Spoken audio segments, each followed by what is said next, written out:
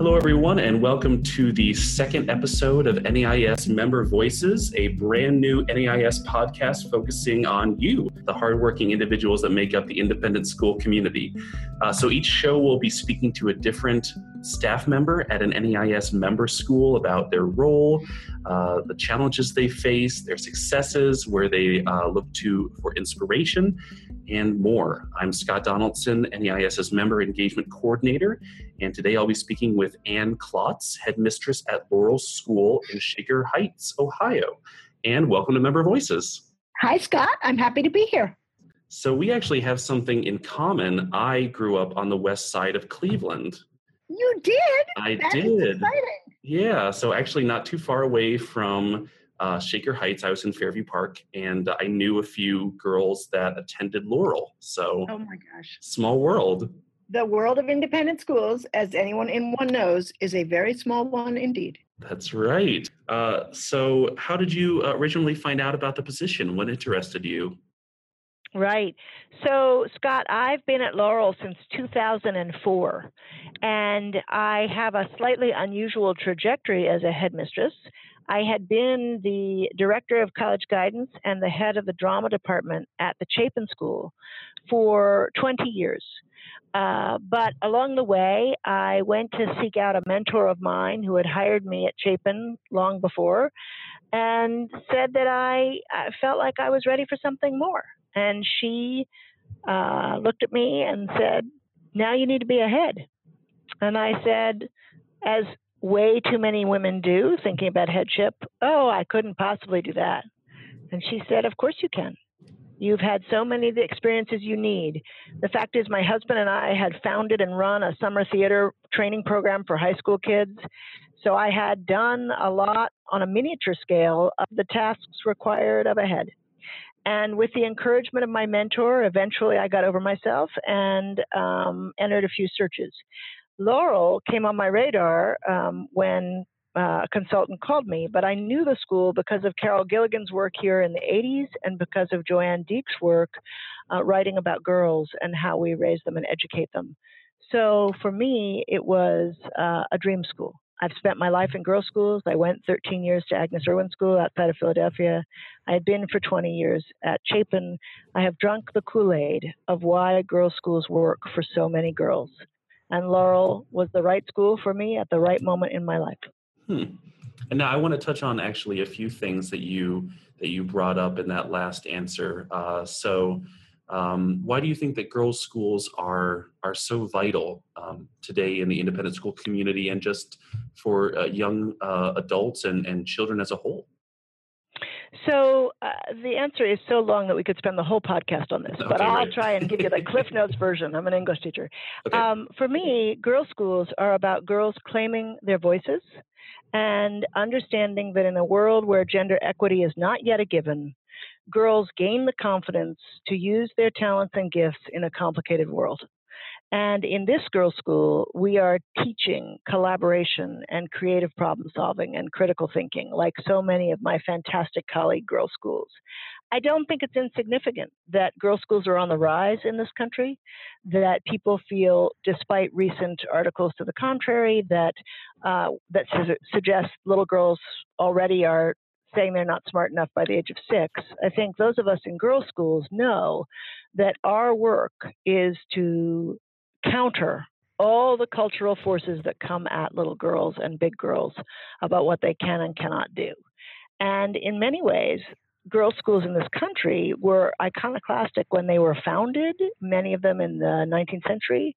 And we're still doing that subversive work today by affirming a girl's right to be at any table she chooses to be at. I love that. And you're right, we probably could spend the whole podcast talking about that. I do want to dwell on that for just one more minute. So how have the girls at your school changed, or how have you noticed a change in your student population since you started at Laurel compared to now?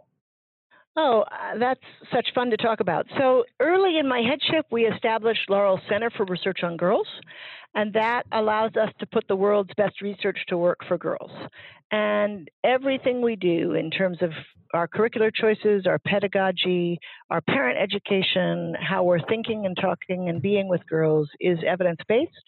And we've been really privileged to be able to conduct original research, to review existing research and put it on the ground here at Laurel. We were one of the early adopters of Carol Dweck's work around growth mindset.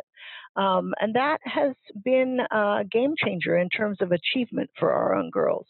If girls understand that persistence and effort pay off and they practice that and they don't say things like, well, my dad wasn't any good at Spanish, so I'm not good at Spanish, which unfortunately culturally sometimes we offer those messages unwittingly to our children, and it allows them to sort of take themselves out of the game. If we keep coming back to the idea of effort and persistence and working hard pay off, those girls with a growth mindset actually, their achievement exceeds the achievement of children who do not have a growth mindset, who have what we call a fixed mindset. So that's one example. We took that work, Dweck's work, now 9 or 10, 7 or I don't know, a while ago, and started building curriculum around it at Laurel. And it's had a huge impact on our girls. Have you noticed any changes to girls' schools as a whole since you started at Laurel? They are loud and proud. And I'm so lucky to be in the constellation of girls' schools in this country. We are, I think, of course, I'm a slightly biased Scot, some of the most innovative, amazing educational institutions in this country. I love it. Very cool. And actually, I'll include Canada. I'll include Canada and the UK as well, and Australia and New Zealand and all over the world. I think girls' schools are raising up generations of young women to make a difference and to not only be high achievers academically, but to be ethical and empathetic women. I love it. And actually, I want to shift gears, but just a tiny bit, and stay on this topic to talk about some of the presentations that you've done in workshops at the NAIS annual conference. For instance, last year in San Francisco, you participated in, I believe, 2, am I right, workshops? I think so. Yep. Focusing on what it takes for to be a successful female leader of an independent school. And I'm curious if you could expand on that a little bit. Hopefully some of our listeners were able to attend the workshop, but if not, if you could just touch a little bit on what you discussed there and what you think it takes to feel and be successful as a female leader at an independent school. Sure. So this is a topic about which I'm pretty passionate. You may know I've taught for several summers in the NIS Aspiring Heads cohort. I'm also involved in teaching for the Heads Network Women's Leadership Seminar. I believe hugely that we need to bring more women and people of color into independent school leadership. And my concern is that women take themselves out of the game too early. Mm-hmm. They believe that they can't run a school if they have a young family, or a spouse who is a spouse or partner who's reluctant to relocate. I think these are real dilemmas for women.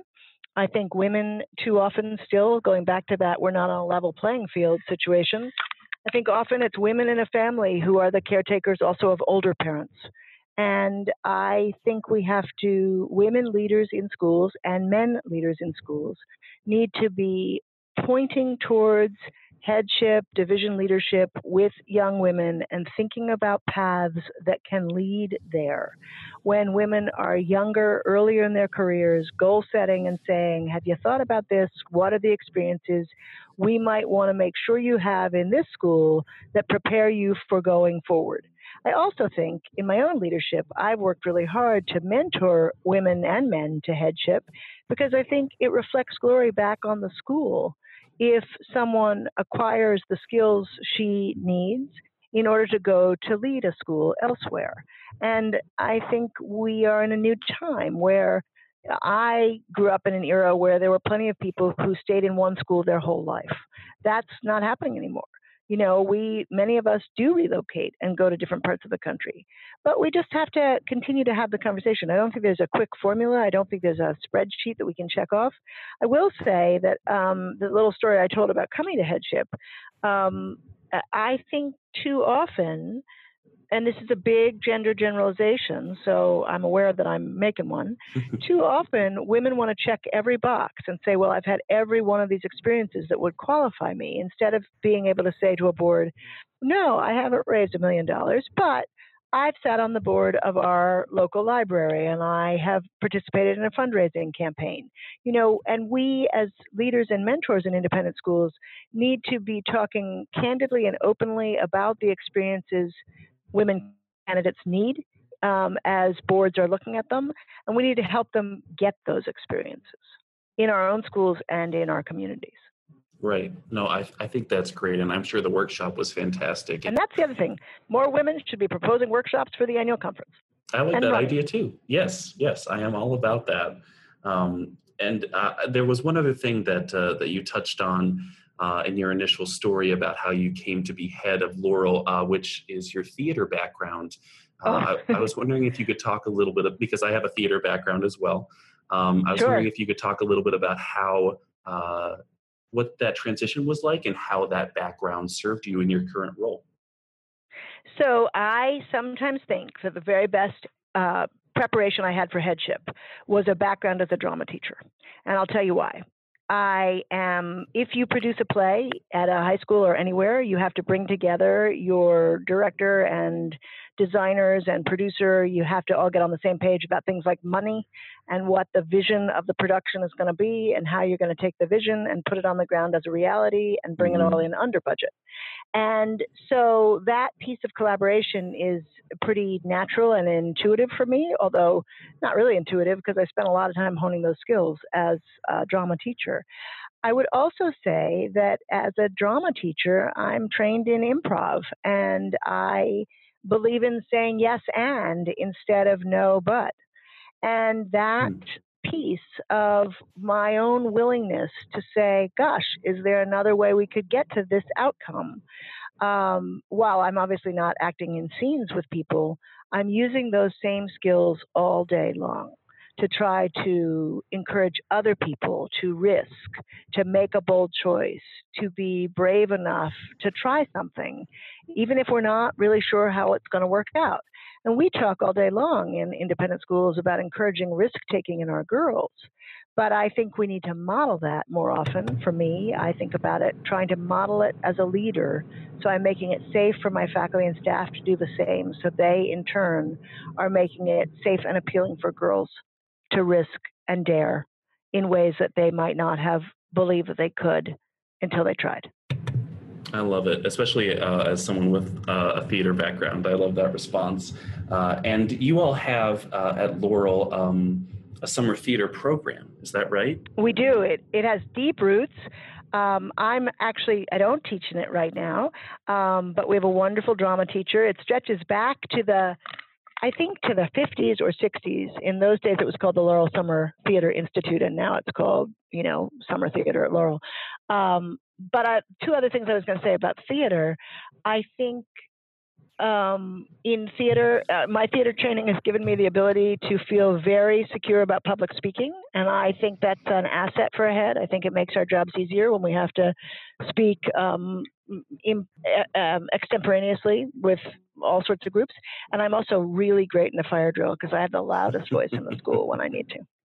I was going to ask if you had a theatrical outlet now. So beyond fire drills, is there anything? Okay. I'm the drama teacher for our primary school. And so I write and do a play with our little girls grades K through 4. And that came about because my own daughters were in the school. And they said, listen, stay out of our way. We both do theater. And I knew if I weren't doing some theater that I would expire. So I went and knocked on the door of the primary director's office and said, could we make a play with the girls? And it's become one of the highlights of my year. No kidding. See, I love stories like that. That's very cool.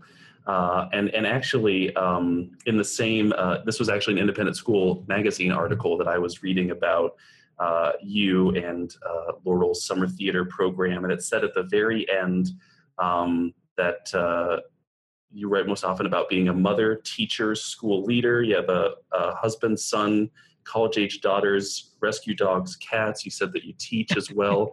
So I'm wondering how you balance it all. So I don't like the verb balance, and I never let the girls use it. I think a lot about sequence. The reason I don't like balance is that it implies that there's a perfect state where all the plates are in the air. And in fact, for most of us, when we are combining careers and families, the plates, you're lucky if they're not crashing to the floor one after the next. So for me, I do have a yoga practice, and I do have a meditation practice, and I am a writer.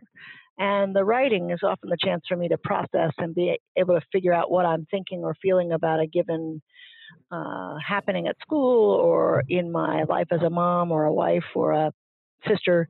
But I say to the girls, it's not about balance, it's about sequence. It's about figuring out in a given moment what your priorities are and what needs your attention and where you can choose to focus or not. Because sometimes we don't get a choice. Sometimes something's on fire, you just got to deal with it right then. And I want us to talk with girls, even not tiny, tiny girls, but pretty small, about you always get to choose. You always get to decide, how am I going to spend my time? Is this situation going to get better if I worry about it? Or is my worrying actually not going to affect it? So I should put my energy somewhere else. I'm a big believer in mindfulness. I'm a big believer in teaching kids that they have more dominion over their feelings than they realize. I want our kids to be emotionally literate, as well as all those other fabulous literacies that we promote in our superb independent schools. So I don't really talk about balance. I talk about you do the best you can to get through your days, and every day you press the reset button and say, here I am, back again with a new day. And how can I move through it with as much grace and respect and empathy as I can muster? And that includes for myself. I like it. And I'm going to try to shift my vocabulary a little bit to use, was it sequence you said instead of balance? Yeah, that's for me. That's the only way to fly. I like that a lot. Changing topics a bit, I'm wondering if you can talk a little bit about how your role specifically at Laurel has changed since you started 13 years ago compared to today. Yeah, I think that's such an interesting question, Scott, and I probably, this is where I would go with that. I think when I began teaching in 1982, it was more of the model that I had grown up in. Parents dropped their children at the door of the school and picked them up 13 years later. And all was well, and the school was always right. I think now, in a greater age of transparency, and perhaps a greater, and I guess I despair a little bit on this one, a more transactional nature of education, I would say that even in my 13 years at Laurel, families are more willing to say out loud their thoughts about return on investment. And the very expensive nature of independent schools has had to make us more conscious of words I never even knew when I was a young teacher. I didn't know the word value proposition. I'd certainly never thought about it. I didn't really know much. I lived in New York City for 20 years, where there are so many applicants for every slot that that's never a concern. In the Midwest, in a Rust Belt city, we are always looking at the demographics, and we have an incredible tradition of amazing independent schools here in Ohio. But the economy is not yet as robust as we hope it will soon be. And so those are questions that that I think about that hadn't been part of my sort of constellation of concerns before I came to headship, and even in my earliest years at Laurel. Schools are slow to reveal their secrets, and you don't learn everything at once until you're in a place for a while. So we work on the piece about value proposition and return on investment by talking with parents about why it is that their girls what their girls are getting from an education beyond college placement, which I think used to be for a long time really the only sort of way to say, yes, this hugely expensive education is totally worth it because your daughter has an opportunity to go to some of the finest colleges and universities in the nation. That's true at Laurel. But I also think that puts it off, till the senior year. And we actually have to be telling the story about the value added in a child's life, starting for us in the preschool and the pre-K. Because we have excellent public schools in our area as well. And that's part of the job of independent school, to say, why would any family plunk down this kind of money if there were just as good options that came with the cost of being a taxpayer? So I think that gets to the question. I think I see more desire on the part of families to understand what the money's going towards, and for us to make the case for why independent school and why Laurel much more deliberately with many more people involved. I think faculty in the good old days, whenever they did not have to concern themselves with things like retention. I don't think that was ever on a faculty member's mind. And I think at least in this part of the country, and I know it's different all over the country, but we think about that question. What is it that helps keep the families that we want at our school?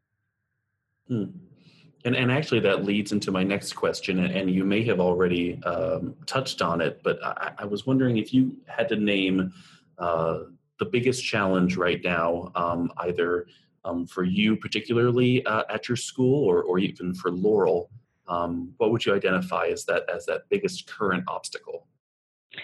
Well, I'm sure there are lots and lots of them, but one of the things I think a lot about is how we convey to families that the value of a Laurel education goes way beyond a transcript and beyond standardized test scores and AP scores. And I'm very interested in thinking about ways we measure what really matters. And I'm looping back to some of that conversation I had with you about things like empathy and emotional intelligence. I think these are skills that are not soft and therefore to be dismissed. I think they're actually as important as much of the content that has for such a long time been king in schools like this one. And so that tension of how do you do everything that you're trying to do in a school and how time becomes the currency is a really interesting challenge and sometimes hard. Yeah. In fact, all the time hard. And change is hard. We ask teachers to do much more than we once did. We're much more aware that kids learn differently. We're much more aware of, for girls, the importance of relationship in their connection with a faculty member so that she feels she is known and seen and that faculty member is rooting for her. We're much more conscious of time. And here's something I didn't know before I came from an East Coast urban environment. Athletics in Ohio are hardcore. And the number of hours girls spend in practice and in contests is greater than the life I had back in my New York City world. And I'm sure New York City schools have changed too. I don't want them to think I'm dissing athletics on the East Coast. But I think that the fact is it's more for kids. And I worry about the girls having time to daydream, to do nothing, to recharge and restore. And I worry about for their parents as well. And for my faculty, that we are all so busy. Right. No, I mean, I know that that's true in my own personal life. And how do you think that you counteract that? What do you think you can do to combat that? I think making the case for why meditation and self-care are critical. Not meditation, not everybody has to meditate. I find that idea of stopping and breathing and taking a moment really invaluable for me so that I don't just spin myself into a frenzy. At Laurel, we work through the Center for Research on Girls on self-care curricula. And we also have a companion piece going with our parents so that they understand how important it is actually to build in time to do nothing into the family schedule. Now, I don't think 20 years ago we needed to have that conversation. But I think that in our multitasking, I'll just do one more email quick while I'm making dinner and feeding the cat and, supervising my toddler and my fifth graders doing homework. I just think about how pressured that feels, and that we need the natural world to be an antidote. We need going for a walk to be an antidote. We need to teach girls to look for the things that help them feel calmer, feel more relaxed, to step away from the dining room table and take a break from an essay prompt that's really challenging or a math problem, to walk around the table and get a drink of water and come back at it. That's the kind of creativity I am deeply interested in teaching at Laurel, along with all the other kinds of creativity that I think matter. I want kids to be good problem solvers in their own learning.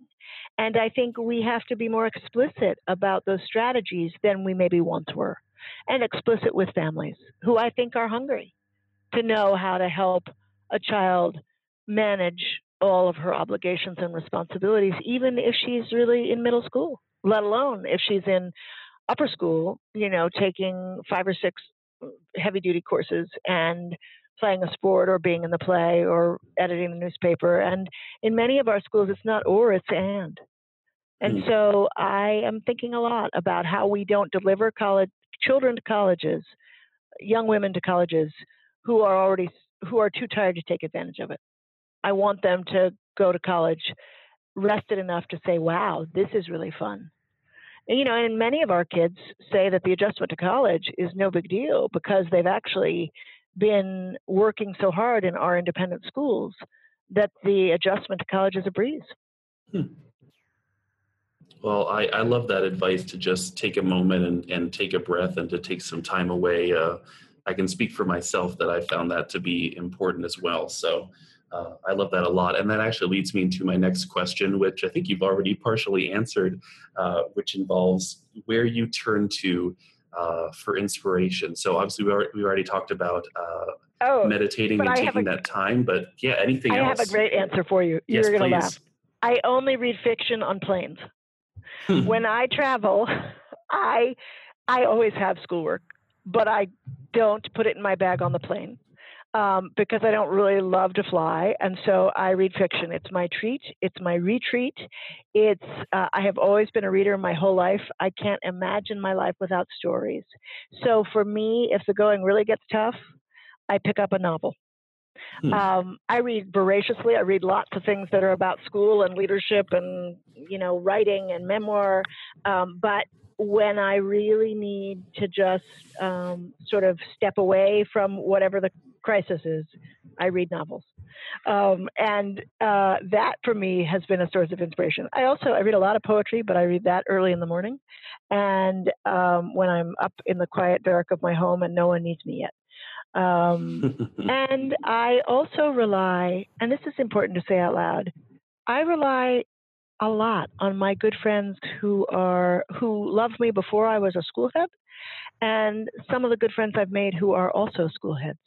And their wisdom and their willingness to pick up the phone and talk, or pick up my phone call and talk through something that's frustrating me, this just cannot be underestimated. And it's, again, a message we have to send to people coming into headship, A, that it's fun and that it's a great life for a working mom, and B, that there are people all along the way who will be of help and who are delighted to be generous with their time and insight. And that, to be connected to that web, feels like a great privilege to me. And I think that's awesome. I think that's a great answer. And you also have some mantras and mottos that you live by.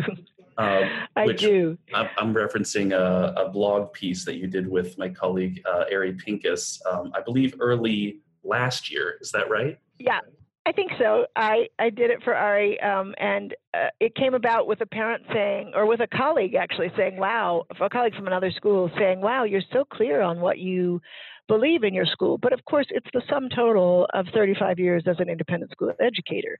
Right. So the great Joyce Evans, who was head at Town School when my little girls were there, said to all of the parents, if you believe 50% of what they say about us, we'll believe 50% of what they say about you.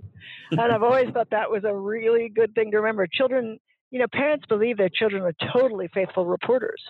And I always think about, okay, what are you not saying? I'm a writer, I'm a reader. I know that there's always backstory and subtext of what a child brings home and reports. Here, our director of the middle school, Hope Murphy, taught me when I was the mother of a somewhat cranky middle schooler. She said, Anne, never ask how her day was before you administer a snack. These are really great, concrete ways of thinking about parenting. One, Millie Berenson, who is that mentor of mine who suggested that it was time for me to be a head, she said a great thing at the Chapin School, which is when you put the child at the center, all the grown-ups do the right thing. And in my theater training, my friend Paul Castle taught me, dare to fail gloriously. You got to be willing to put yourself out there. And if you're going to make a mistake, go big or go home. Don't putter around at the edges. Be brave. And what's the worst that can happen? You fall flat on your face, then you stand back up and you start over. And that has been a mantra here at Laurel. It cracked me up that it appeared in the yearbook a couple of years ago. And I thought, wow, it's really taken hold, that dare to fail gloriously thinking, which I think is a great gift to give my girls. I love that. That's actually the one that that jumped out to me initially, and I was going to ask you about that. So, yeah, it's cool. attributed to an acting teacher, an American acting teacher named Michael Chekhov. I have found, I have Google searched it. I've done a lot of searching on it. I haven't actually come up with it. It makes me laugh that the girls here attribute it to me, but I can assure you I'm not trying to steal a citation. I just haven't been able to find to whom it should really be attributed. I need to sic some of our great librarians on it. I love it. And it could be a T-shirt, and maybe it is already. I don't know, but... I have it on a T-shirt. Of course I do, Scott. You bet. I think that's great. In green and white, Laurel colors. Oh, there you go. How fitting. I wanted to ask you as well, since we're continuing the positive trait. Actually, this whole conversation has been very positive. Do you have a proudest moment so far? Oh, gosh, I have so many. And sometimes I think a conversation like this helps us stop and reflect on the incredible joy that is this work. It's a proud moment. So many of them are tiny moments. You see a child prevail or be resilient in a set of challenging circumstances, a faculty member have a revelation. I feel really lucky to work with a board that supports me and understands whose sandbox is whose. I think that's pretty important for school leadership, that people know sort of whose dominion.